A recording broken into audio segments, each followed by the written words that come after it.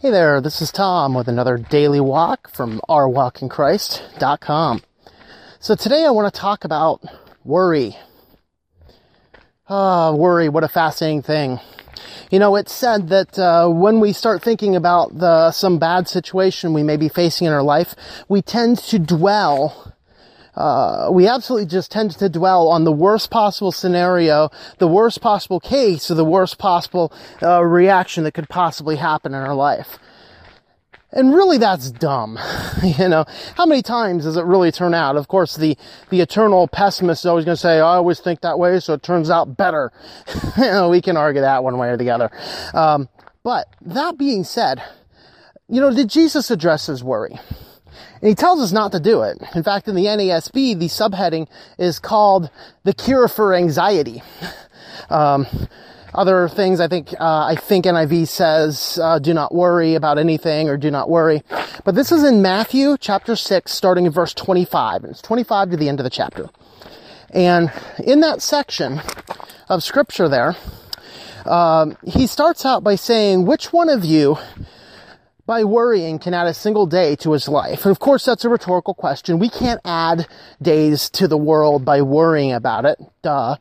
Okay. And then he goes on to talk about how God takes care of some of the basic things. So you look around, and I'm kind of walking through these nice woods right now.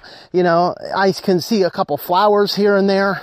In fact, hey, look at that. There's a flower. Okay. So, he talks about, you know, the lilies of the valley are dressed in such great splendor. And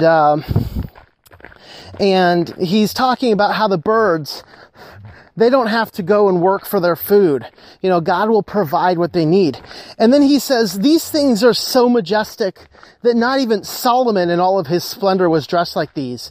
And while he says that, he says, so don't worry about the things that you need. What you need to eat, what you need to drink, the shelter that you need, the basic clothes that you need. I have these wonderful fields of flowers as I'm talking about this. And he says, does not the Gentiles run after such things?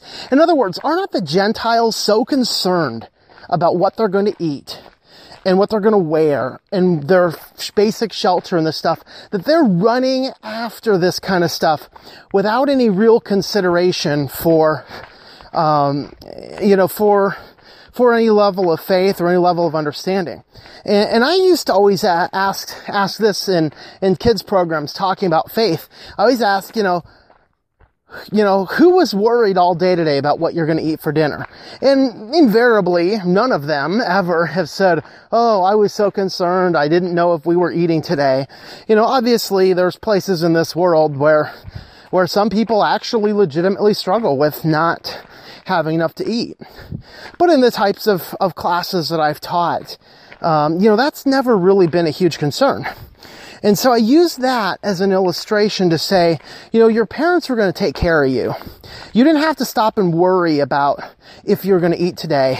It might have been a matter of, is there going to be something on the table that you like? Okay, maybe we can discuss that. However, all that being said, and we really look at this section of scripture where Jesus is saying God knows what you need. He knows that you need to eat. He knows that you need clothing. He knows that you need shelter. He says, don't worry about this stuff. Put your faith in God for this. But he doesn't just say that as a blanket statement. Like many things in scripture, there are two sides to the sword here. Because part of that scripture, part of what that happens to say, he doesn't just say, God's simply going to provide it, that's it, period. He says, seek first his kingdom and his righteousness, and then God will add all these things to you. Which is a really fascinating concept that we a lot of times in American Christianity want to run around and just say, God's going to provide, and God's going to provide, and he will. But it's not he's going to provide by this amazing amount of faith all the time when we're failing to seek him. That's what the scripture tells us. Now, obviously, I don't buy into the word faith crap, and preachers say, just name it and claim it, man. That's all it is. Well, that's not exactly what the verse is saying, though, either. And we're definitely not putting some degree of works onto salvation at all, or providence. And we're not promising that God's going to give you your Ferrari because you're reading the Bible every day. That's also equally absurd.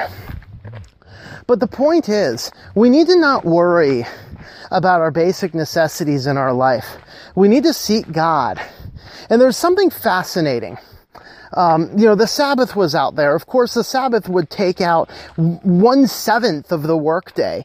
And the Israelites frequently got to the point where they would not obey the Sabbath. And if you go back to where Nehemiah and Ezra are helping to rebuild the walls in Jerusalem after the exile, one of the big things that they focused on was this Sabbath. They actually got to the point where they commanded that the doors to the city be shut because there's these foreign traders that are coming in every single day of the week. And they shut the doors and they told the people, hey, don't bother showing up. We ain't opening these doors. There's something fascinating about it. When you take a day off from your basic work, somehow you still have more than enough. And it's really fascinating to see the progress of all of those providences that happen when you really are truly putting your faith in God. And I really want to address this also in terms of the culture, because we have a culture that focuses on pushing worry and worry and worry. From our advertising produces a worry in the form of discontent. You're worried that someone's not gonna think well of you because you don't have the latest computer or the latest phone or the latest whatever gadget. So there's some discontent there, to the point where Neil Postman, in his book Amusing Ourselves to Death, actually said that all of these television commercials are little parables. The parable of the spotted collar and the parable of the ring around, or the spotted dishes, ring around the collar, the parable of the ugly car, and basically you gotta get all the latest good stuff so that you can have all of the, all the stuff that you need.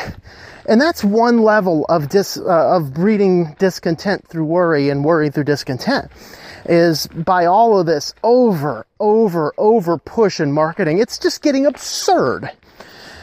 But the other thing is that we're so focused on the news and the events.